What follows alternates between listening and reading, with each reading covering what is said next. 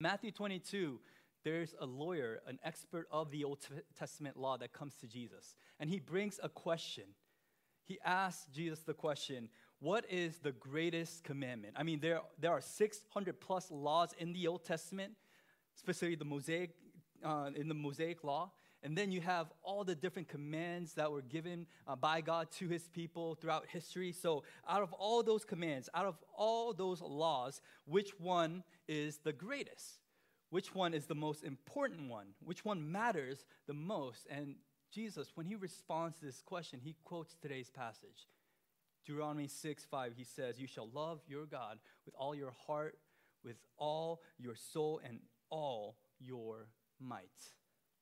This is the great and first commandment. Now, if this is true, if this simple command is the first and greatest commandment in Scripture, if Jesus wants us to prioritize this above anything else, as we are starting the new year, 2022, shouldn't this be our priority? I mean, we have different goals for our bodies, our lives, our careers, our families. We have all these different goals that are set up for the new year. But the bottom line is, according to the Bible, all those things are secondary. And the primary issue of our life is the fact that we want to love God with our whole being. If the great commandment is really the most important thing to God, then this should be our greatest ambition for the new year. And that's why we want to look at the great commandment today. We're going to simply ask 3 questions from this text. Number 1 is, what is exactly the great commandment? Number 2 is, how do we obey the great commandment? Number 3 is, why should we obey the great commandment? So what, how, and why? So let's ask the first question. What is the great commandment? If you have your Bibles open, look at verse 4 one more time. It says this: "Hear, O Israel, the Lord our God, the Lord is one. You shall love the Lord your God with all your heart and with all your soul and with all your might." In other words, love God with every fiber of your body. In every aspect of your life, love God. Don't just give part of your heart to God. Love the Lord your God with all your heart. Don't just give a part of your soul to God. Love the Lord your God with all your soul. Don't just give part of your might, but love the Lord your God with all your might. In other words, in totality, with everything that you have, love the Lord your God. Now, what does this mean exactly? We know that this does not mean that you simply love God and nothing else. It doesn't mean that you go into a mountain and you isolate yourself and you disconnect from the world and you love nothing else but God. That doesn't make sense, because even Jesus, when he says this is the greatest commandment, right after that he says, and the next commandment is that you love others as yourself. And so clearly, this does not mean that you simply love God and nothing else. You can love other things. It's a good thing to love your husband or your wife. It's a good thing to love your children. It's a good thing to love your friends. It's a good thing to love all the things that God has given to you. Now, it also does not mean that the love that you have for God simply has to be greater than other things, right? That's not what it means. I gave this example before, but when I think about my wife, when I say I love my wife, I love other things, but when I say I love my wife, it's different, right? I don't just say I love other women, but I love my wife the most. That'll be weird, right? And strange, right? I love my wife in a way that my relationship with my wife determines every other relationship I have with women, right? That's how it goes. So it's not simply a comparison game. It means that you make God the center of your love. In everything that you do, you make God the center of your love. Let me just give you an example. You go to a restaurant and with a group of friends in a safe way, hopefully not now, but down the road when it's safe. You go to a restaurant with a group of friends.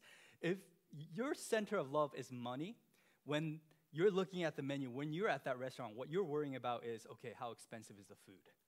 Right? What's the price? Is this food really going to be worth it if that's the center of your love? If the center of your love is comfort and pleasure, you're asking the question in your head, is this food really going to be good? All those Yelp reviews, is it really true? Right? You're looking forward to this food. You want to make sure that is pleasing to your taste. And so that's the center of your love. For some people, approval is the center of your love. And so what you do is, before you do anything else, when the food comes out, let me take a picture, right? I got to make sure people know what I ate for lunch or for dinner, right? This is Instagram worthy. Sometimes before we pray, we bring out our phones and we take a photo, right? Wait, stop. It's not like, we have to pray. It's, we got to take a picture first. But if God is at the center of your love, what happens is you thank God for the meal. You thank God for the fellowship that you're having over the meal. And that's on your mind. You're understanding that the food that is given to you, although you're paying it out of your own pocket, without God's grace, it wouldn't be there for you. The fact that you have friends you can go out and enjoy a meal together, that in itself is God's grace. So do you see how what is in the center of your love determines how you view a certain situation? So when the Bible says, love God with all your heart, with all your soul, and with all your might, it's not simply saying, isolate yourself and love God alone. It's saying that make God the center of your love. Let the love of God determine everything else that you love in your life. Look at verse 6. It says this, and these words that I command you today shall be on your heart. You should internalize it. It says in verse 7, as it fills your heart, you shall teach them diligently to your children, and shall talk of them when you sit in your house, and when you walk by the way, and when you lie down, and when you rise. So love God in your house, when you sit in your house. Also love God on the way. In other words, love God in a private setting, love God in a public setting. It says love God when you lie down, love God when you rise. That's basically 24/7 what we do. In other words, always love God. Make the love of God the center of your love. Love him at all times. It says in verse 8 and 9, you shall bind them as signs on your hand, and you shall be as frontlets between your eyes. You shall write them on a doorpost on your house and on your gates. In other words, loving God with all your heart, your soul, and your might means you love God with all that you have, with all your life. Throughout your everyday life, you are making God the center of the attention. You are loving God, and that love is driving any other love that you have in your life. Notice this means to love God means you give your entire life to God. It doesn't mean that you just love God on weekends. It doesn't mean that you just love God in private settings. It doesn't mean that you display your love for God around people that would be accepting that love. And hide your faith when you are around non-believers. It means that you are loving God in different ways in all different circumstances. This means constantly you're asking the question, I encourage you to write this down, how does who God is and what God says affects this? No, how does who God is and what God says affects this? What I'm saying is, how does God and what God says and who he is, how does that affect my marriage? How does it affect my relationship with my parents, with my children? How does that affect my relationship on this date? How does that relationship impact my money, my time, how I meet other people? That question should be always on our mind, constantly asking, okay, I'm doing this, I'm talking to this person, I'm engaging in this conversation, but how does God and his word and my love for God impact what I'm doing right now? It's going to change everything that you do in your life. So what does it mean to obey the great commandment? It means that you obey this commandment with love, with your whole being, with everything that you have. You make God, the love for God, central to your life. That's what it means to love God with all your heart. Number 2, how do you obey the great commandment then? Now that we understand what it is, how do we actually do this? If you look at verse 4, it says, "Hear, O Israel." And because this passage is often called the Shema in Judaism, because the word "hear" in Hebrew is Shema. And that word is used about 1,100 times in the Old Testament alone. So it's a word that is used quite often. Sometimes it is translated as hear. Sometimes it's translated as learn. A lot of times it's translated as obey. In other words, this is a very complex word. It's not simply, you hear something audibly, but it's not just talking about you understand something intellectually, but Shema, it really means that you take something to heart and you obey it. You take something to heart and you obey it. Now, quite often, I will tell Timothy, you need to brush your teeth. And I know he hears me. But what does he do? Nothing, right? He wants to play. Does he have a hearing problem? Not a physical hearing problem. I'm pretty sure he can hear what I'm saying. I'm pretty sure he also understands what I'm saying. He understands that it is time to brush your teeth. What he doesn't want to do is he doesn't want to cherish that command in his heart and obey it. Now, there are times when I would come home a little bit late, and Timothy would tell me, Dad, guess what I did?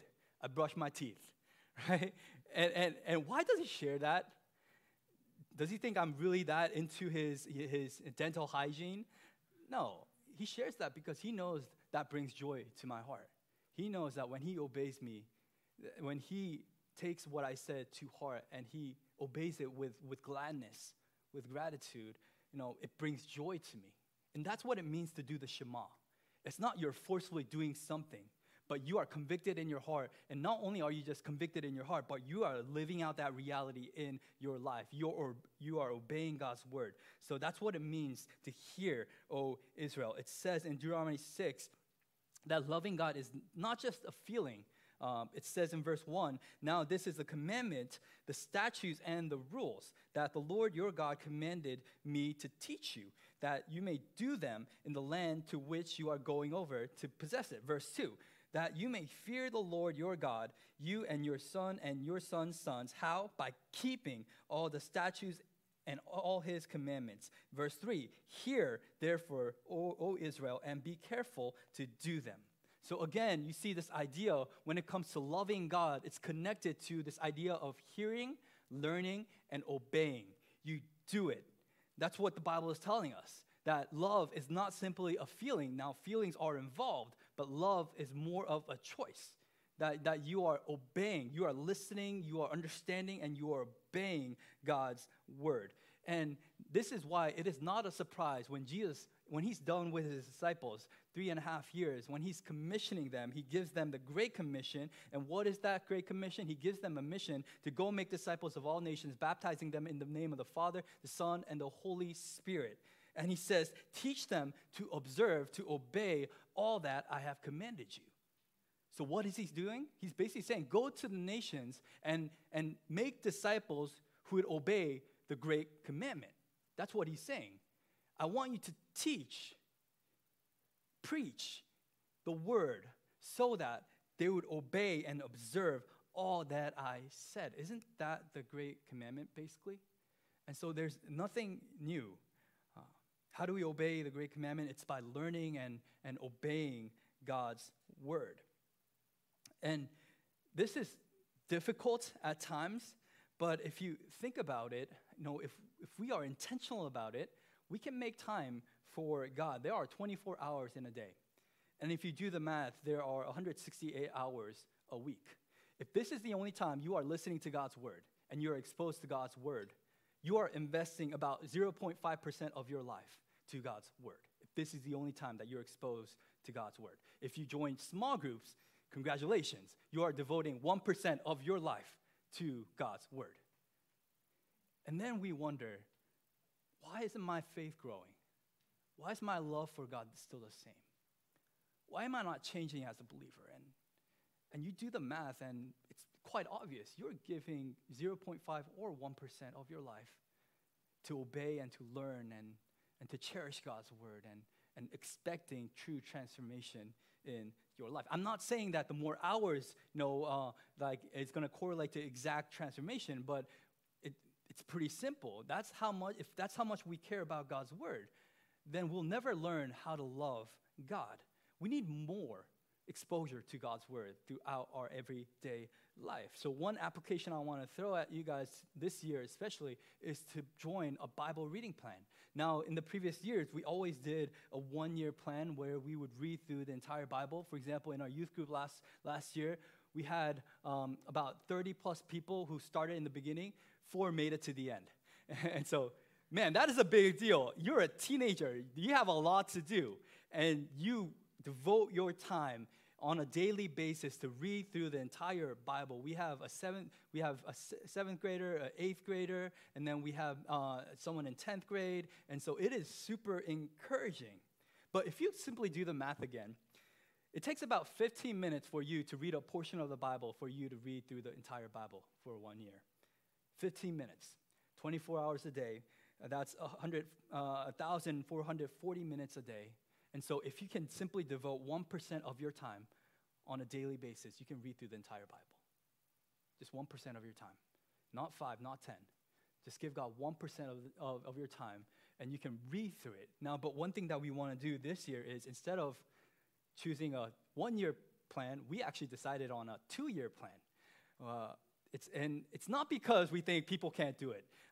We know that you guys are more than capable of reading through the entire Bible. But sometimes when you're in a rush and when you're trying to read the entire Bible and you're reading like 4 chapters a day, you're speed reading, your things are just going over on top of your head and you're not really processing. And what the Bible tells us is that it never says to just read the Bible, it says to meditate on the Bible. Blessed is the man who walks not in the pathway of the wicked, but those who meditate on God's word. They are like a tree planted by streams of water, Psalm 1 says, that they would always flourish. That there is true value in meditating on God's word.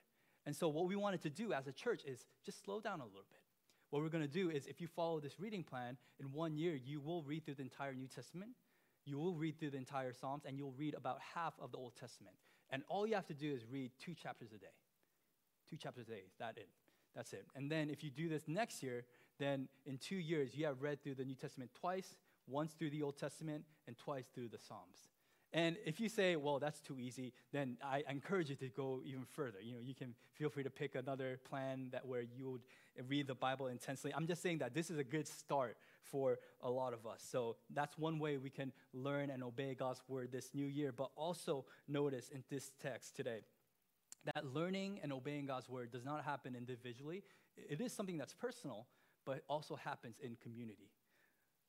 Look at verse 7 one more time. It says this: "You shall teach them diligently to your children, and shall talk of them when you sit in your house and when you walk by the way." So, of course, when you sit in the house, you're talking to your children.